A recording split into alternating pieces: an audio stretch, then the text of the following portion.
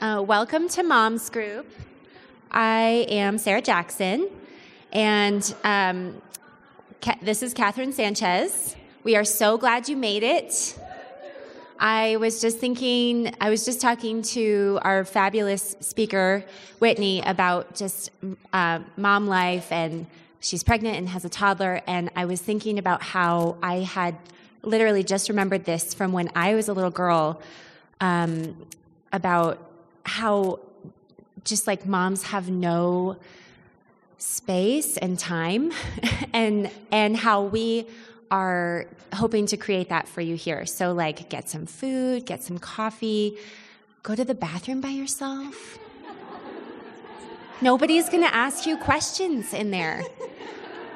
Okay, so literally I had this really vivid memory. This is my mom, Sue, right here.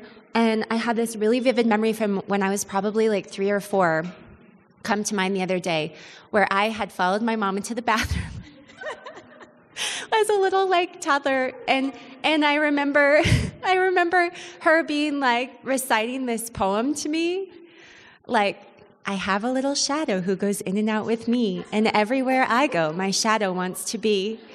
And I remember in my like 3 or 4-year-old brain thinking, she sounds annoying. Can I nap in your bed today?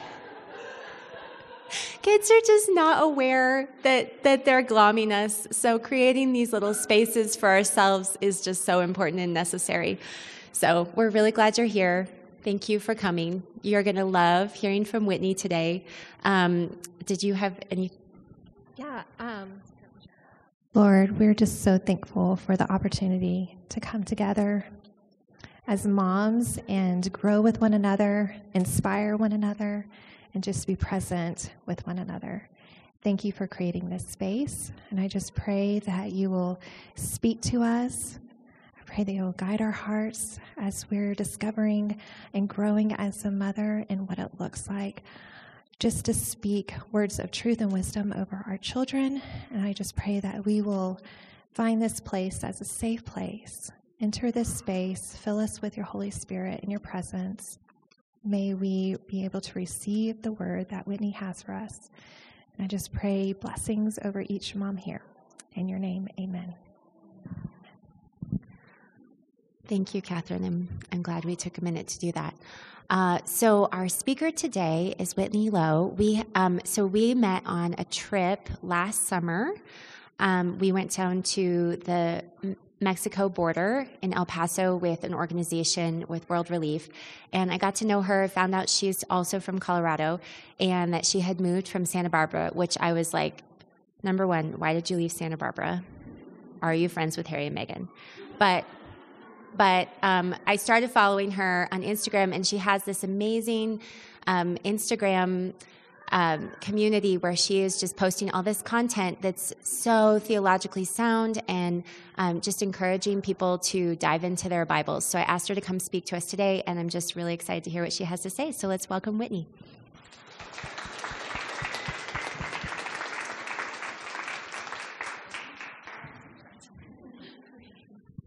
Hi. Yes, my name is Whitney Lowe, and I'm excited to be here. I actually just started like a mom's group at my church. I didn't start it. I started going to it. Also, I'm going to get really out of breath. It's not because I'm like having a meltdown. It's just my lungs don't have space. But anyway, I just started a mom's group, and it's like my favorite thing ever because you get to have a whole cup of hot coffee, and you get to talk to grown-ups, which is really fun for me right now. And I don't know, it's just nice to not have to spend 10 minutes in context of like what sleep training is and what baby-led weaning means. And like, people get it. You guys know what you're all kind of going through right now. I think that's so cool. So this is kind of just like my favorite type of place at the moment. I've got a almost 2-year-old, not 22. He's 21 months old, and he will be 2 in December. But yeah, I met Sarah this summer. It was so fun. I think you're the best. I love that you lead this, and I think it's just so special that you've created this space. But just to share a little about me, I'm married to a pastor. His name's Tanner, and we met at school in Santa Barbara. We went to a tiny little college called Westmont, if anyone's heard of it.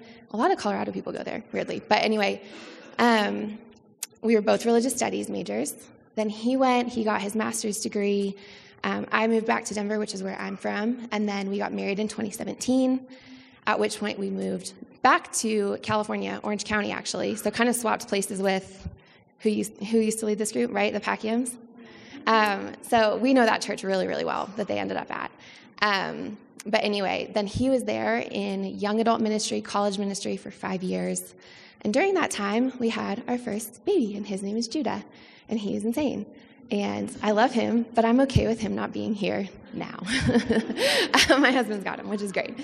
So yeah, we had a baby right in the middle of the pandemic in California because we were like, how do we make this chapter of life less complicated? So we've kind of been navigating that since, and then we actually moved back to Colorado last year, which again is where I'm from, and my husband is now a pastor at a church called Mission Hills in the South Metro area. So that's kind of big picture me. And the reason Sarah, I think, asked me to come here today is because I really do. I love the Bible. And I've loved the Bible for most of my life. That's why I studied religious studies in college. And yeah, when I started the Scribble Devos Instagram account, the whole heart behind it was just not to give people this comprehensive devotional or teach them everything about theology, but just to say, especially to like the college and young adult girls, you don't think the Bible has anything to say to you, but look, it does. Like, you can read it and hear God. You can find yourself in the story, or rather, you can find God in the story and how God is trying to love you day to day. And to disrupt that scroll of like comparison that I think so many of us find ourselves caught in. But when Sarah asked me, I was honored. I said yes, and then I like panicked a little bit because, to be honest, the last 2 years have been really, really hard. I felt kind of detached from that part of my identity. I've had to really, really fight for it. So I was like, oh no, like how am I going to get up here and talk about this and be genuine and authentic about it? So just to kind of break it all down, in early 2020, we decided we wanted to start a family and pretty immediately suffered a loss that like knocked me on my butt. And like, I know there are people in this room who've gone through that. I know it's a common story, but I had never questioned God like that before. I'd never been in a situation where I was that confused about his will and how it interacted with my life. And I would say it kind of sent me in a little bit of like a tailspin of not even knowing what to do with the Word of God, not knowing what to do with God. And then, so that's February. And then March is the global pandemic. So I'm already feeling isolated, and I'm already feeling like, what's going on here? And then literally I'm isolated from everyone in my community. And I thought I was doing fine. But instead of like going to therapy in the midst of this very challenging mental health season for most people, I was like, no, we're just going to get pregnant ASAP. And so we did in April. So all this stuff happened super, super fast.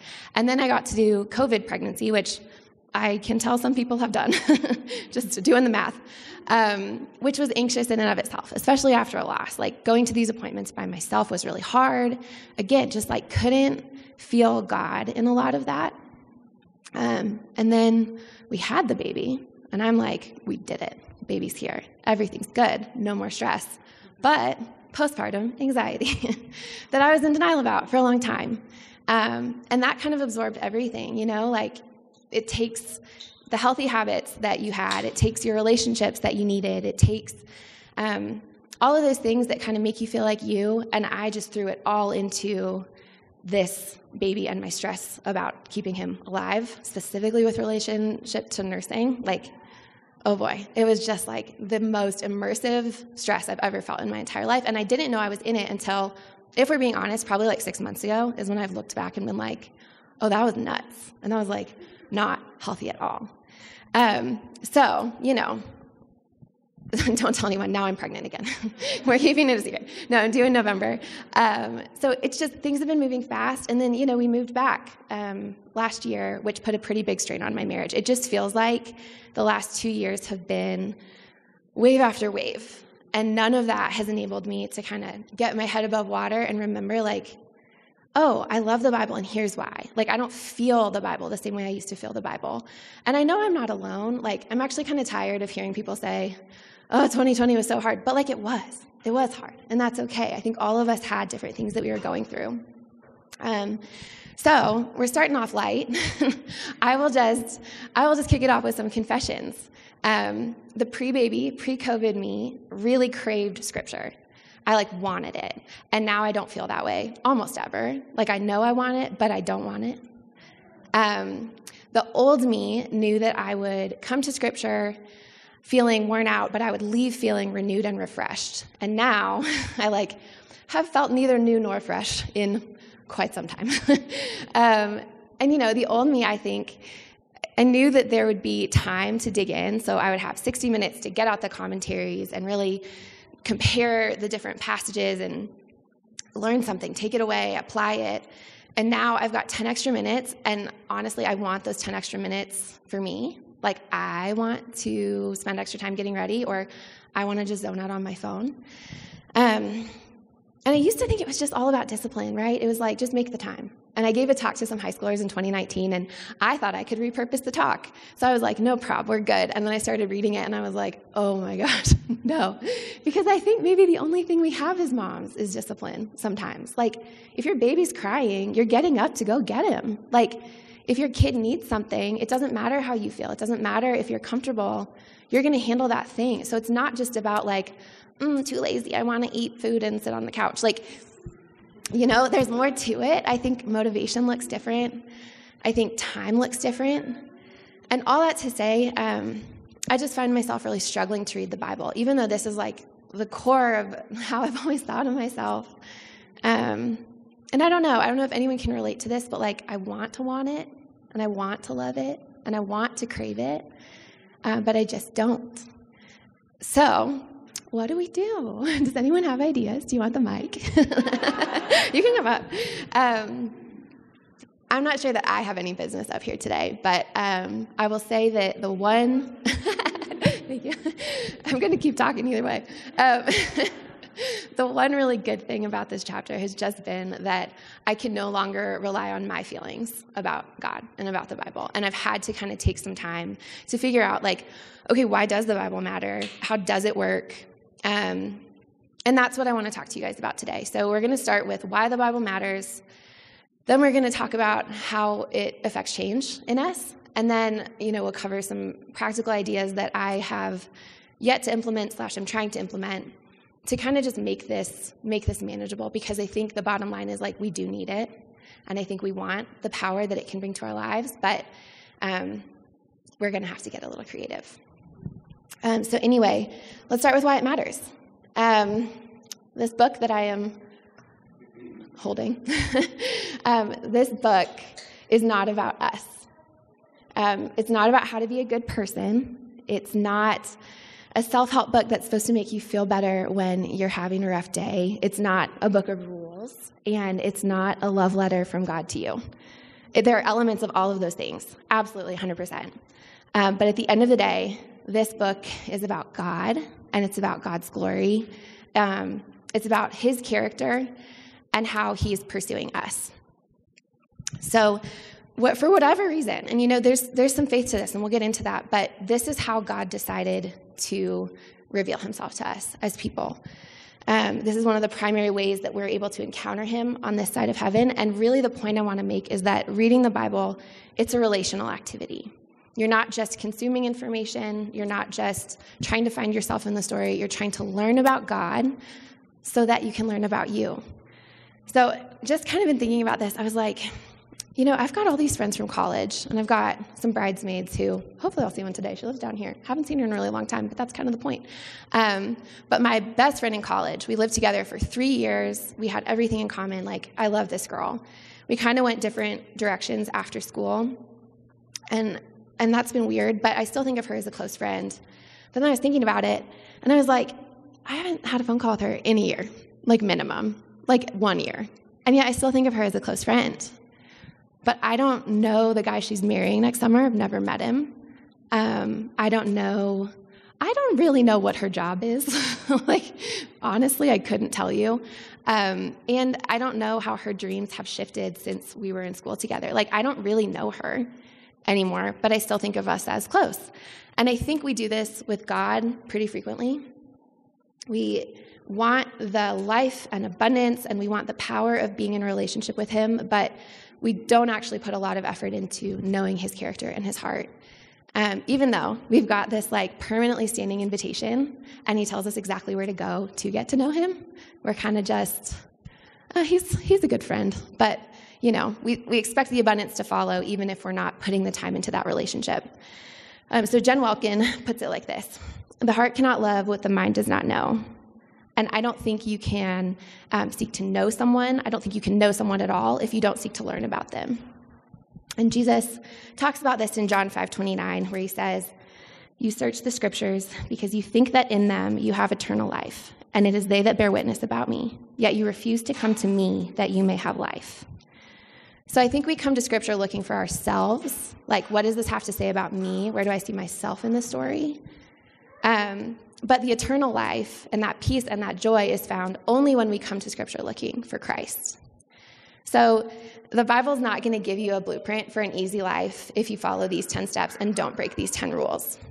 But the Bible will reveal how God is perfect and holy and how he's therefore trustworthy. And it will show how his mercy is going to work all of those hard things you're going through together for your good and for his glory.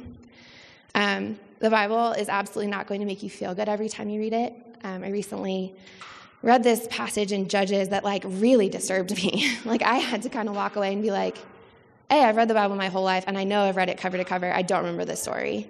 Super hard. It was just brutal. So you're not going to walk away feeling like, oh, that was so nice. I feel so inspired all the time. But the Bible will reveal how God uses those dark things against darkness itself. It will show you how God is fervently fighting evil and darkness back, and how there's a Savior who is going to heal every hurt and right every wrong.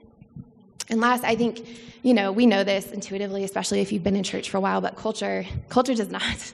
But the Bible should not affirm you every time you read it. It should not make you feel amazing about yourself, because the Bible should be telling you what is true, which is that you're broken, the world is broken, you're sinful. And you know what? It's also going to reveal that God's love is the root of his character, and that he's freed us from the sin and brokenness that we feel the burden of on a daily basis. So really, this book is grace. This is somewhere that we know we can go to hear truth, and we know we can go learn about a God who otherwise might feel really distant, might feel mysterious, might feel too supernatural to understand. And I think when we can approach it as that kind of resource, that's when we really start to see all that it's capable of, when we seek God's face for ourselves. And a sermon can't replace that. A Bible study, well, I guess a Bible study could do that, because that's the point. But listening to someone else's version of the Bible can't do that. You have to get in it for yourself.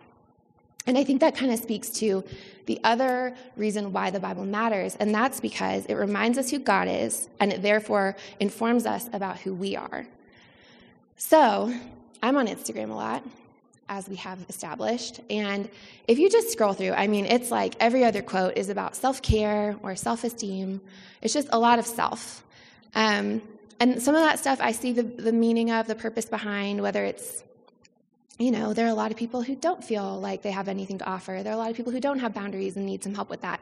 However, I just Googled inspirational quotes on Pinterest, so I Pinterested them. But one of the first ones that popped up was, don't be afraid to put yourself first.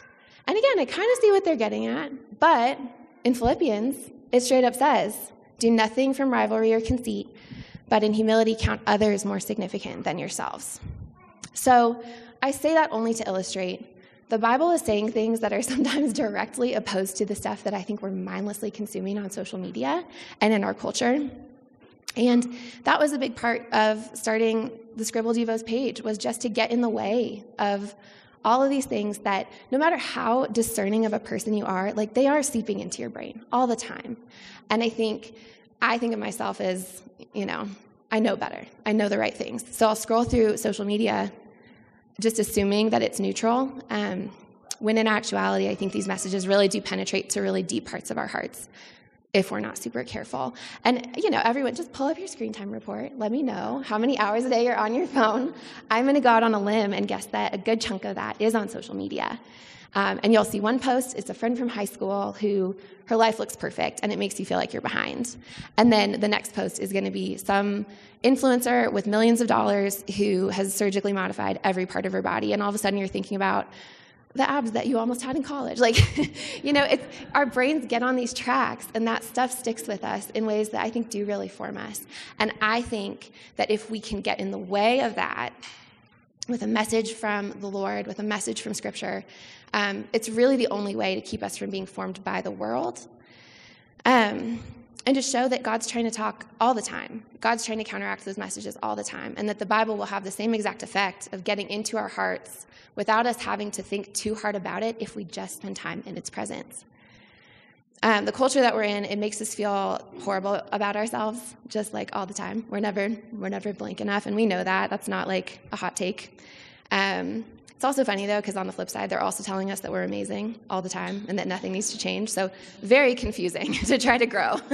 But we're all in this pendulum swing, right, between self-loathing or self-absorption. It's one or the other. Like, we either feel so good because our post got a lot of likes, or we're feeling like we compare well to someone else that we're looking down on, or, the post didn't do well, or whatever it is. And, we're just trapped in this, I'm never going to be enough. And the one thing I remember, the singular thing I remember from high school physics, is that pendulums keep swinging until something disrupts them. And so how do we disrupt it? Because otherwise we're stuck. So the point is this. There's incorrect and confusing messaging getting into our brains all the time, whether we know it or not. And if we're not regularly reading truth about who we are, we will absolutely start believing those lies unconsciously.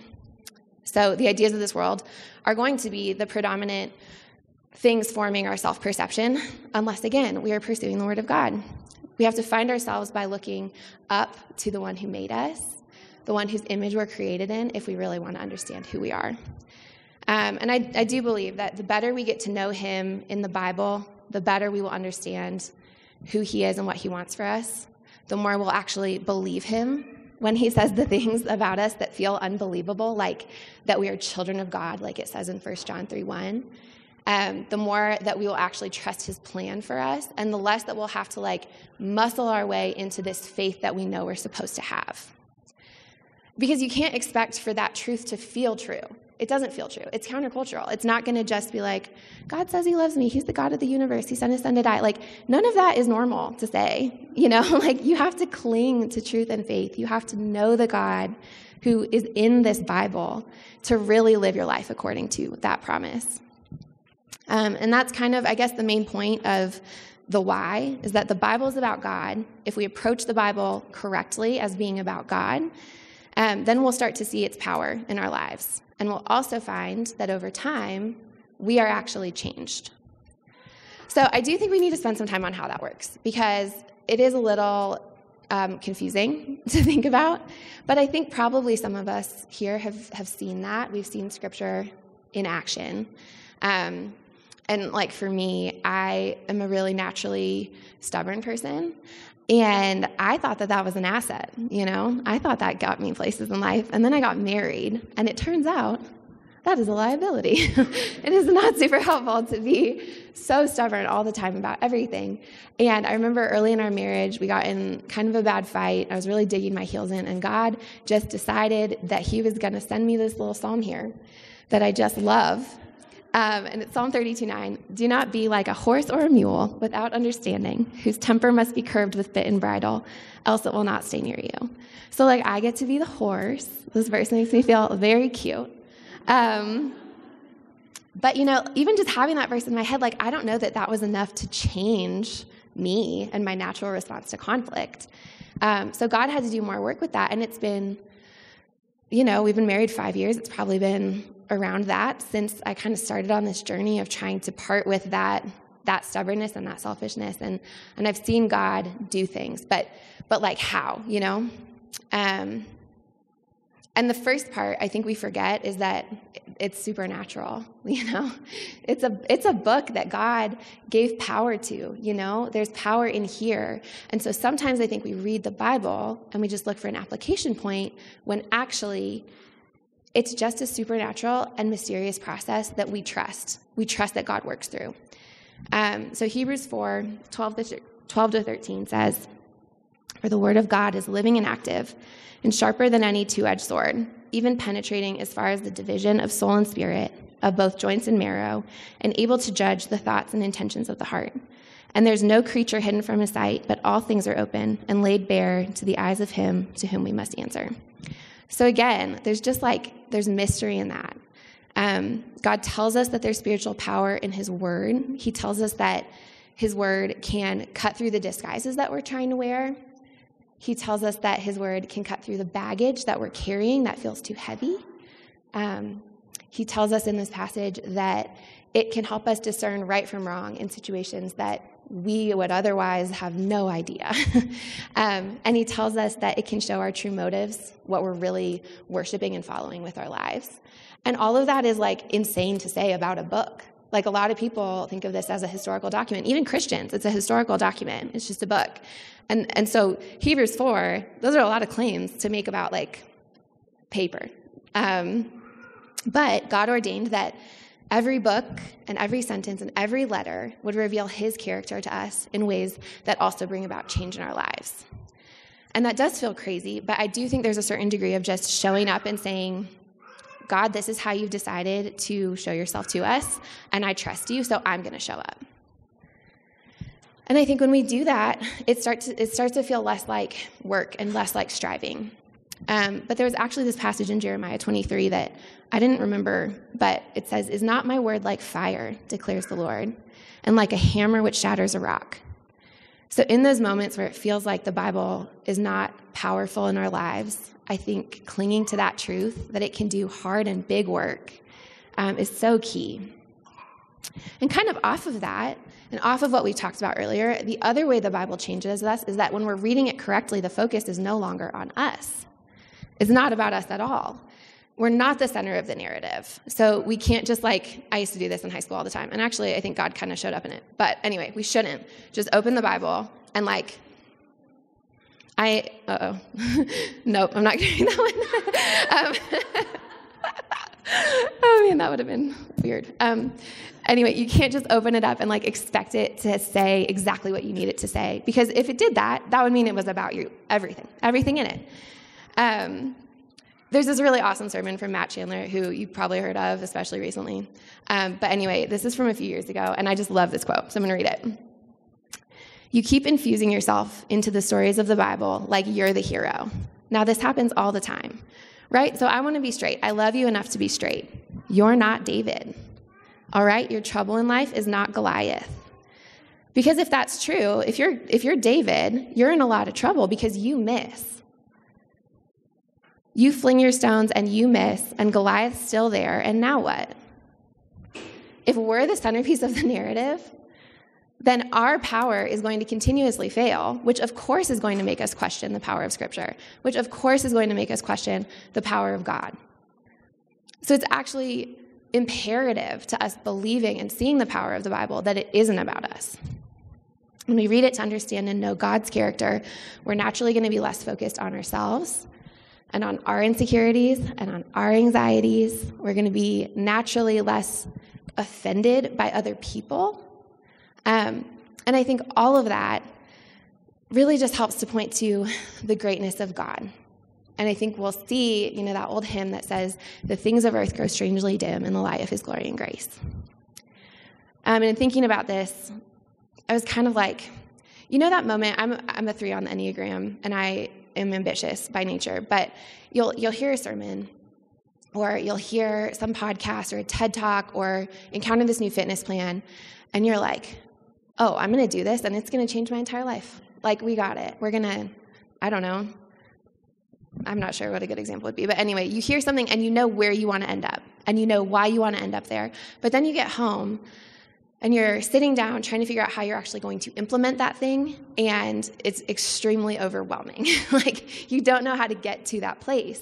And I do think this is the same for especially believers, because we have this sense kind of looming over us all the time of what a good Christian looks like, and we know that we should be that thing. So we know we shouldn't be bitter and resentful toward our husband. We know that we shouldn't yell at our kids. We know that we should probably be serving people in need more intentionally. We know that we should be doing more in church and giving more to the poor. And there's just all of these ideas floating around above us that we can never measure up to. And so we're just constantly overwhelmed. Unless, ironically, we are meeting God every day in his word. And I know that's confusing because a lot of these ideas about what a good Christian looks like come from the Bible. But what I have found is that when I am distant from God, I'm just stressed out about not measuring up. But when I actually sit down and read the Bible, I see how the Holy Spirit is trying to lead me that day, the little bite-sized chunk of work that he's trying to do in my life, and the little thing that God is trying to tackle, maybe big thing, but the little way that God is calling me deeper into himself. So it's no longer about like, oh, I have 1 million boxes that I need to check to be good enough for God. It's just about, where is the Holy Spirit trying to direct me?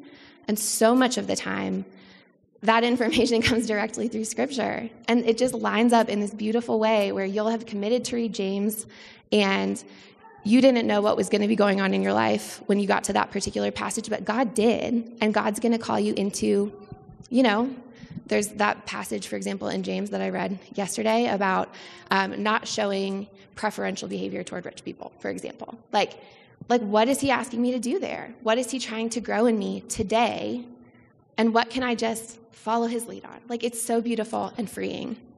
So it's no longer about perfecting it all at once. It's just about following the Holy Spirit. But I've also found myself mad at God for not speaking,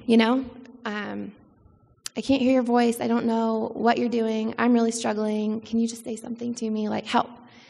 And I guess it's like, if you never listen to his voice, the primary way of doing so is opening the Bible. Like, how are you going to know if he's talking to you?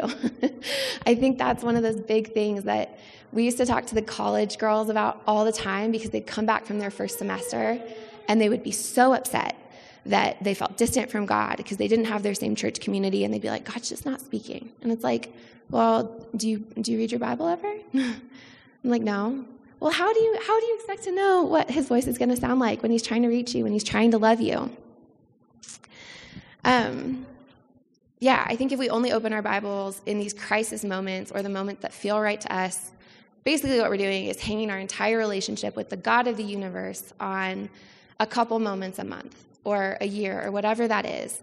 And then that means that when God is pursuing us and is trying to speak to us in all of these various ways, we're going to chalk it up to coincidence. Because sure, God can speak through the sermon or the friend who sends the encouraging text. But again, if you don't know what his voice sounds like, how are you going to identify it when he is trying to show you that you are deeply seen and known? So, again, he may be speaking through that friend, but we need to know his voice in order to actually receive that. When we open the Bible, we give God the chance to speak directly to what we're dealing with. And I think he does often bring us to the perfect verse about who he is so that we can rightly understand where we are. And there's this really beautiful prophecy about Jesus in Isaiah that I think speaks to this. Isaiah 30, 20 to 21. Though the Lord may give you the bread of adversity and the water of affliction, yet your teacher will not hide himself anymore, but your eyes shall see your teacher. And when you turn to the right or when you turn to the left, your ears shall hear a word behind you saying, this is the way, walk in it. And Jenny Allen puts it this way: connection with God is the foundation for every other God-given tool that we have to fight with. So there's one other thing that I felt like called to touch on today, and I guess it's just that I feel like our culture is just anxious. Like, all of us are individually anxious as well. That's obviously running rampant, but it's just this cultural anxiety that I see. And, there's a lot going on that is very valid and very worth concern. So these questions of good and evil, these questions of school systems and conspiracies and Supreme Court decisions, like all of this is happening, but we're all just so primed for conflict, and we're also possessive of the things that we have. And I see a lot of Christians who are just really stressed out and really, really angry. And that is concerning to me. But again, I understand, because I know that when I'm distant from God, all of the darkness does feel a little too dark. And all of the stuff that's going on feels too heavy and feels too overwhelming. And it feels like I need to hunker down and like protect my own. But I don't think that that's biblical. And I've noticed that when I'm close to God and when I'm in the Bible regularly, it is so much easier for me to look for opportunities to actually serve and actually participate in being the light, instead of just like laying awake at night thinking about what the world's going to be like for my children. I find that I'm much quicker to find opportunities to serve and do God's will, and way less likely to argue about it online. And I find that the darkness doesn't terrify me anymore. It motivates me to do what God has called me to do, which is to enact his kingdom on earth and to be the light of the world. So the word of God, it's not just cutting through our bones and marrow. It's cutting through the noise and the chaos of our culture. And it gives us a clear sense of our own identity and truth. And by doing so, the Bible enables us to actually see clearly. And when we see clearly, I think we see that God is still on the throne and that we are not on the throne, and that that's a very good thing. We start to see that the darkness cannot and will not prevail. And we start to see that there are real, tangible, and specific ways that God is calling us individually into participation in his kingdom here on earth right now. And that's like a huge calling. And sure, it like sounds overwhelming maybe when I'm saying it right now. But again, when you're following the leading of the Holy Spirit, all of a sudden, you know how to tackle it because the Holy Spirit will show you how to tackle it. So there's all this peace. There's all of this beautiful truth that I think God has in the Bible for our culture right now in 2022. And there is actually science to back all of this up. For the sake of time, I'm not going to cite every bit of the research, but I do have it if you want it and are that type of person. But this is also from a Jenny Allen book. When we turn off the constant distractions and sit quietly before God, focusing intently on his word and really meditating on it, a few things happen. Your brain will be physiologically altered. Your imagination will be rewired. The kind of brain waves present during relaxation increases, and anxiety and depression decrease. Your brain stays younger longer. You'll have fewer wandering thoughts, and your perspective will eventually shift. Charles Stanley says, when we take the time to listen to what God has to say to us, we will see how much he loves us and wants to help us through every situation in life. He gives us the confidence to live extraordinary lives in the power of his Spirit and his grace. So great. We've covered the why of why the Bible matters and the how of how it operates in our lives, at least kind of touched on it. But again, there's kind of that point of overwhelm of like knowing where you want to go, knowing why you want to go there, but it's overwhelming to try to figure out how to get there. And I am not the person who is ever going to say, well, just find the time. Oh, you say you have no time? Yes, you do. You have time. Because I don't have any time. Like I truly, truly believe that.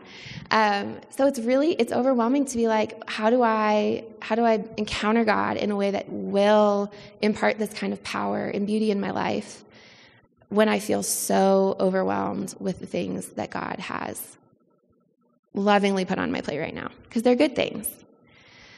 I have a lot of things demanding my attention. And that makes it really hard. And I think even, again, like your emotional real estate is so limited that we don't even have, again, the motivation. Like we're wanting to want it. That's where all my energy is going. But I did think of some things that were just maybe practically helpful. So as we go through kind of these steps, I would encourage you guys to all just maybe find one that seems reasonable for you. And the first one is an honest time inventory. Because while I say I have no time, and I really think that that's true a lot of days, I also just took a second to look at, again, screen time, what I do when my baby doesn't fight his nap for 45 minutes and I get some lovely time back.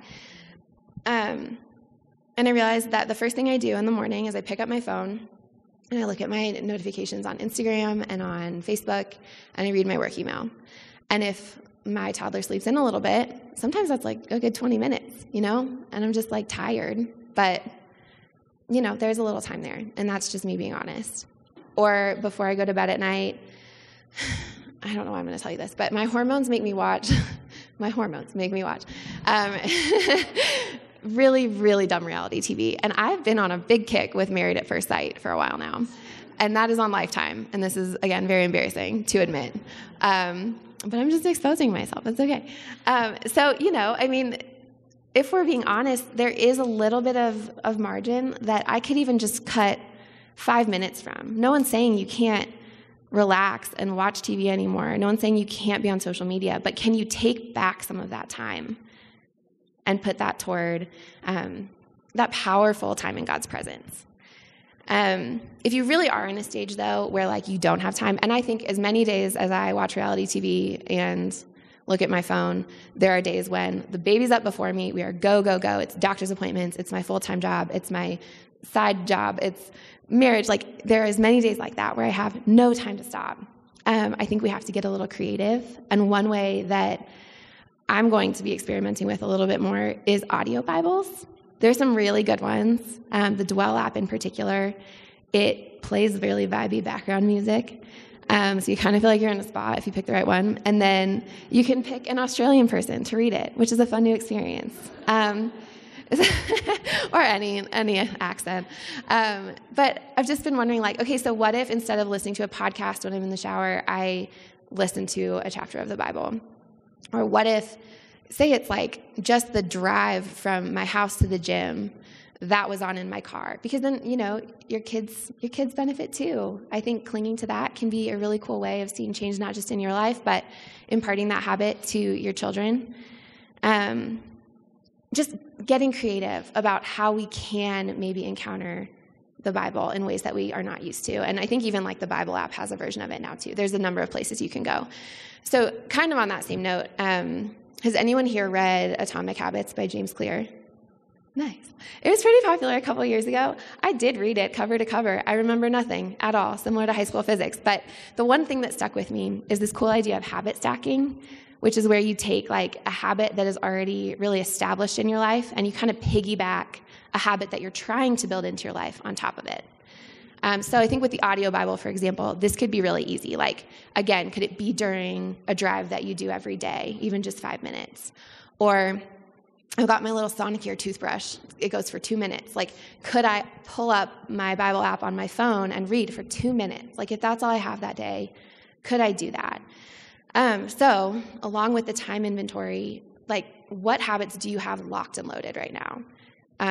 Brushing your teeth, exercising, drinking coffee every morning, showering. I do one of those things every day. Guess which one? No, I'm just kidding. I do brush my teeth every day, and I shower periodically. But anyway, what habits maybe have some space that you could build this habit in on top of them? I think there's a lot of potential there that I never thought about. And kind of in writing this talk was there's actually some really cool ways I think that we can encounter God if we started to even just layer on top of the things that we already know we have the discipline to do every single day, or the social pressure to do every single day. And kind of while we're here, I want to talk about community and how important that is to this process.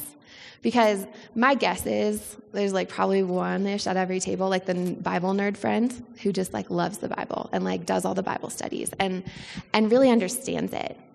And what I think is cool about that is that there are just some people who from a really early age, they grew up in a family of believers, or they were exposed to really great teaching and their heart just naturally gravitates toward understanding the Bible. You need those people in your life. Because like we talked about earlier, there absolutely 150% of the time will be days that you read the Bible and you don't like what you read. And you're that was a really gross story, and I don't understand what this is supposed to tell me about God.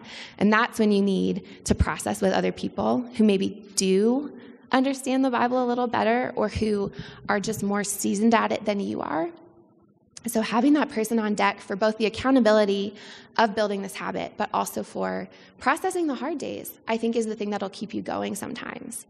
So point out your weird Bible friend in the room. Just kidding. But find that person, find that mentor. And similarly, I think what stops a lot of people from actually showing up every day is that they just don't understand what they're reading. Like, it's confusing and it's hard. And the great news is there are a lot of resources for that. One that I've recently been really excited by is the Bible Recap with Tara Lee Cobble. I don't know if any of you guys have heard of her, but she has a Bible in a year plan, and it's awesome because it goes chronologically, like literally in the order that the events in the Bible happened, not by genre, which is kind of how it's organized.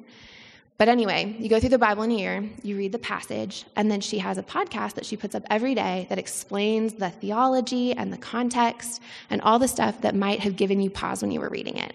For me, the Bible in a year is way too fast. I read the Bible in 3 years, and it was still a lot. But, every 3 days, like, turn it on, process, understand, and I think once you start to see how to think about Scripture, it becomes so much easier to want to engage with it. So kind of depending what your hurdle is, I think that there are ways we can get creative and try to just let God meet us there. So that brings me to, I guess, what is my biggest piece of practical advice that I think applies to everyone, and that is to not be ashamed to just bring what you have.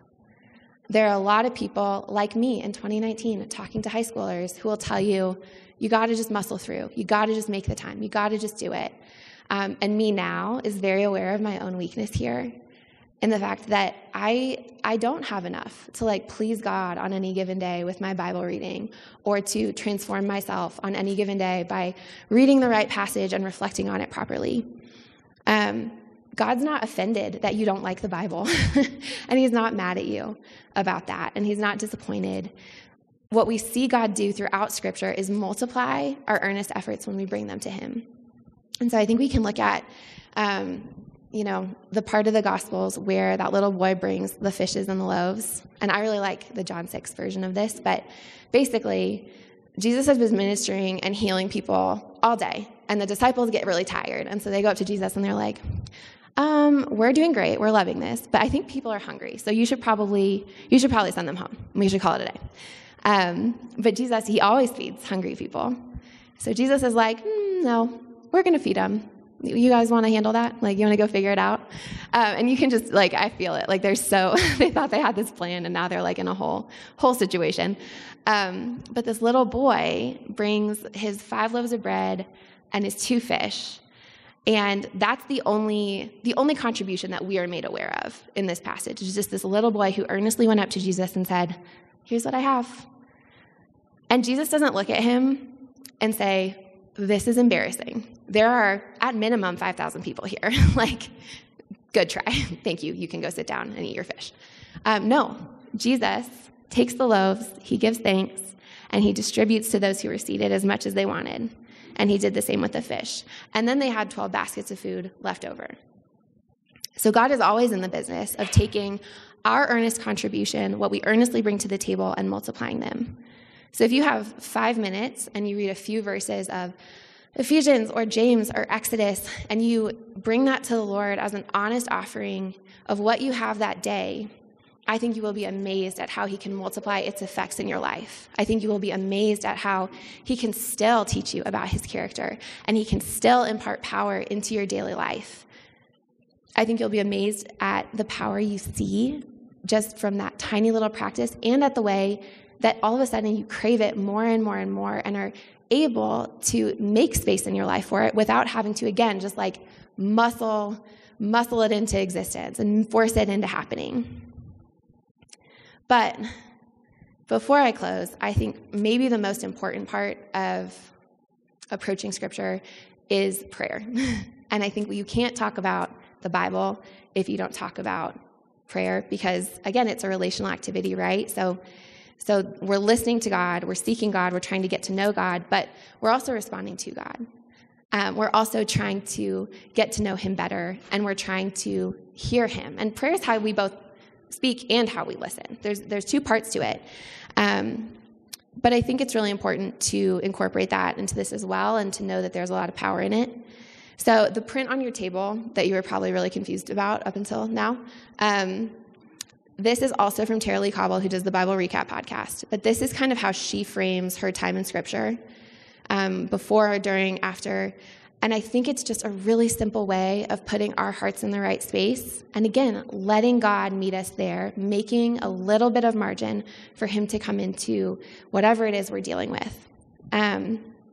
So I want you to take that home. I'm hoping that it's helpful. But before we close, I just want to pray these together, pray these over you. So join me in prayer. Dear Lord God, give us wisdom, knowledge, and understanding as we open our Bibles and seek to make this a bigger part of our lives. Let any knowledge that we gain from reading your word serve to help us love you and others more and better, and not to just puff us up. Lord, help us to see something new about you that we've never seen before. Let it overflow in our lives.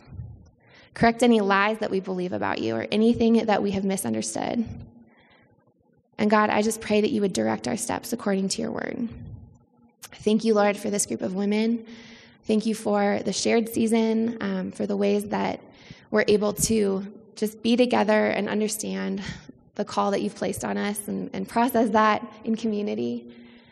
I just pray that in those places that we want your word, that you would just pour out generously. Help us to really desire and crave the time with you, to crave the understanding that we find in Scripture. I pray that we would come to the Bible empty and that we would leave full, even if that's not the kind of fullness that we were expecting all the time. And I pray that you would just help us see radical power in seeking you in the Bible on a daily basis. God, I just pray for our families as well. I pray that as we continue to grow here, that we would see the impacts of this deep relationship with you in ways that we could never explain or expect. And God, I just pray blessing over every woman here and every family that's represented. You're a good God, and we cling to that even when we're exhausted and we're tired and we're wrung out. In Jesus' name we pray. Amen. Thanks for letting me be with you guys this morning.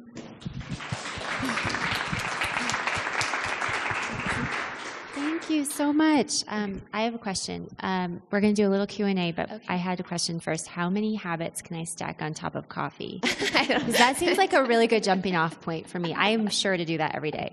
Does anybody have any questions for Whitney? Yes.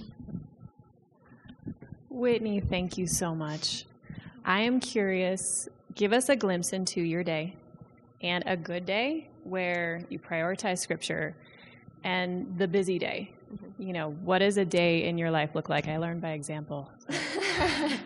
Well, I mean, again, I think I'm really, the days that are hard are probably a lot higher in number than the days that I feel like, oh, we killed it today. Like, great.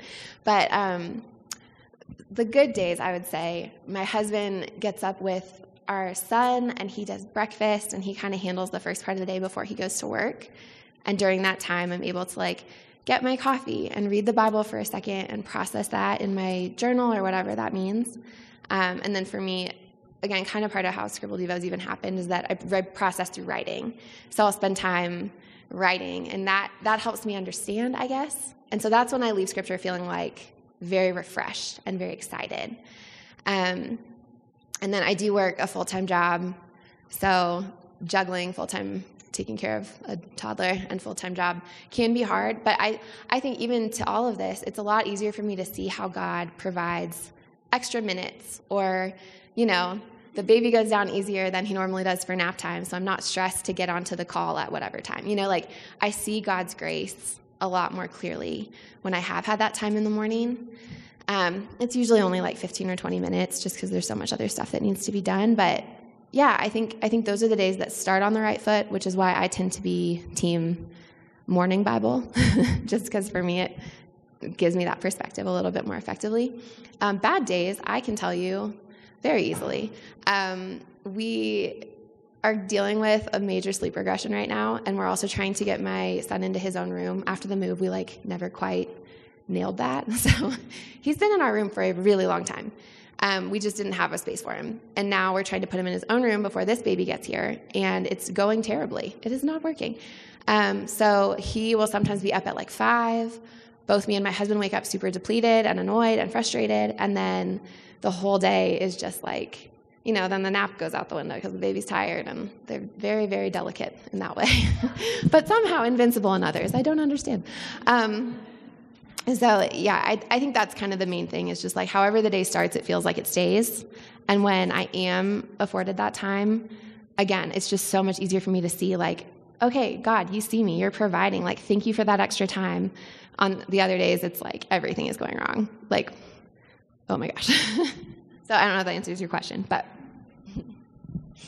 Maybe you don't have this, but how, like, I struggle with guilt of, like, okay, I want to get up in the morning really early. Like, come on, you can do 10 minutes. Like, just set an alarm for 10 minutes. And, like, nope, I'm not doing it. But then, like, I struggle with maybe a little bit of guilt of, like, come on, Melinda, like, aren't you setting your priorities right? Like, why can't you do this thing that you want to do? Yeah. None of us struggle with guilt. Yeah, no, for sure. I think that's a big, ironically, that same guilt is the thing that often keeps us from trying in the first place, because we're tired of failing. And a lot of what I think frames kind of my spiritual journey, which I didn't touch on at all, was that I had a pretty intense eating disorder in college. And the thing that really got me there was that I was all or nothing all the time. So it's kind of like if you are trying to be perfect and you're trying to check all these boxes and be this ideal version of yourself, then the second that you have a second cookie or you eat the donut that you swore off of, then you feel like you failed, and then all of a sudden you've eaten 45 donuts, like there's this all or nothing about it that I think is really stressful and unhealthy and toxic to any type of positive change in our life. So when it comes to the Bible, I think there's a very similar, like, if I miss it one day, then why even try? Like, I'm not even going to show up tomorrow. I'm not even going to try to give that little that I might have, even if it's 5 minutes, even if it's 2 minutes. And I'm going to assume that God's mad at me the way that I'm mad at me, but God's not mad at you. So I think clinging to the reality that, like, God's not speaking to you the way that you're speaking to you. God is sad that you feel so disappointed in yourself that you don't want to try again tomorrow. So yeah, I think clinging to the fact that his mercies are new every morning, and that if his mercies for you are new every morning, then your mercies for you should be new every morning. And yeah, I mean, I think it's a battle that we're all going to be fighting really in every department. But again, to just trust that whatever you do have to give is really beautiful, as long as, again, you're being honest about it and you're earnest and you're truly bringing the Lord the margin that you have. Yeah, thank you so much for being so transparent. I can so relate to that. So this is kind of more of a comment, I guess, but I've felt like I've been in a pretty dry season for quite a while because I have twins and they are 5.5 now, but before the pandemic, there were the twin babies. And so I've kind of been on a journey just with, the self-condemnation, the guilt, all these things of the thoughts of, I should be doing this, I should be doing this, and so forth. But I think some of the things God's been showing me is that I kept looking at the past and what my relationship to God and my devotions and stuff looked like in the past, and feeling like it needs to be like that. And yet my life is nothing like it was then. And so I really felt like the Lord has told me to let go of what that was in the past, because I'm doing a new thing. And so you don't need to compare what it is now to what it used to be, because, your life looks totally different. And so I really feel like I've had to lay that down and say, okay, Lord, well, what does this look like now? And I think too, I feel like I strive a lot because I'm a perfectionist, and just saying like, okay, Lord, Holy Spirit, you need to do the heavy lifting here. I can't make myself feel what I want to feel. I just need to be available and say yes to you. And so that's just a couple thoughts. So, well, and I think what that made me think of too is, like, again, when you're talking to high schoolers, a lot of the time their life is pretty easy and they have time. So you almost have to you don't have to force sanctification, but you have to take them on a retreat far away and put them in a totally new environment to really draw out of them an interest in the process of sanctification. And I think as moms, sanctification is drug out of you whether you want it to be or not. Every minute of your life, you're dar to self. You're fighting tooth and nail to not be sanctified, and God's no, it's happening. So I think there's part of that too. Maybe an hour-long quiet time in the way we used to have it isn't even really as beneficial as just saying yes to the circumstances that God has put us in. We don't have a choice. Let's get on board with his program. And again, I think that's kind of why sometimes less is okay, less is good, less is maybe even more, because it becomes less about what you're bringing to the table and more about how God's able to use that. So yeah, I think that's super true. Yeah, when you said about condemnation, I just thought of that verse. There's no condemnation in Christ Jesus. And it's not that there's a little bit of condemnation, because I think as a person who grew up in church and was involved in many Christian ministries and things, I always thought, yeah, there's just a little bit though, and so if you're not doing this, then there's a little bit, and you should pay attention to that, And I love the verse that you quoted too about his mercies are new every morning. I love that in Lamentations. And I spent a lot of time hiding God's word in my heart as a younger person. And now, in the last couple of years, I have thought so much about doing the Bible. And I've just thought so much about, and you moms, you are doing the Bible. You are raising children. And it's a lot of doing, as you know. There's not tons of time for medication, maybe. Too much time for medication. That could be there too, but meditation. And I just think you got to give yourself a break. And you also have to think, where is God in this moment with this child right now? How can I reflect God? And it's not so much of pulling away from the child maybe and studying God's word, even though it's so important, and I totally believe that. But I think doing God's word is really important too. Yeah. Doing the Bible. Yeah, absolutely. That's your mom. Yeah, that's what my you guys mom. look like. Yeah, I see it. Well, yeah, I feel like God will show up while you're parenting your kids so much. I'm reading the Jesus Storybook Bible, and I'm oh my gosh, I never saw it that way. Sally Lloyd Jones. So yeah, I mean, it just happens. God can multiply that effort, right?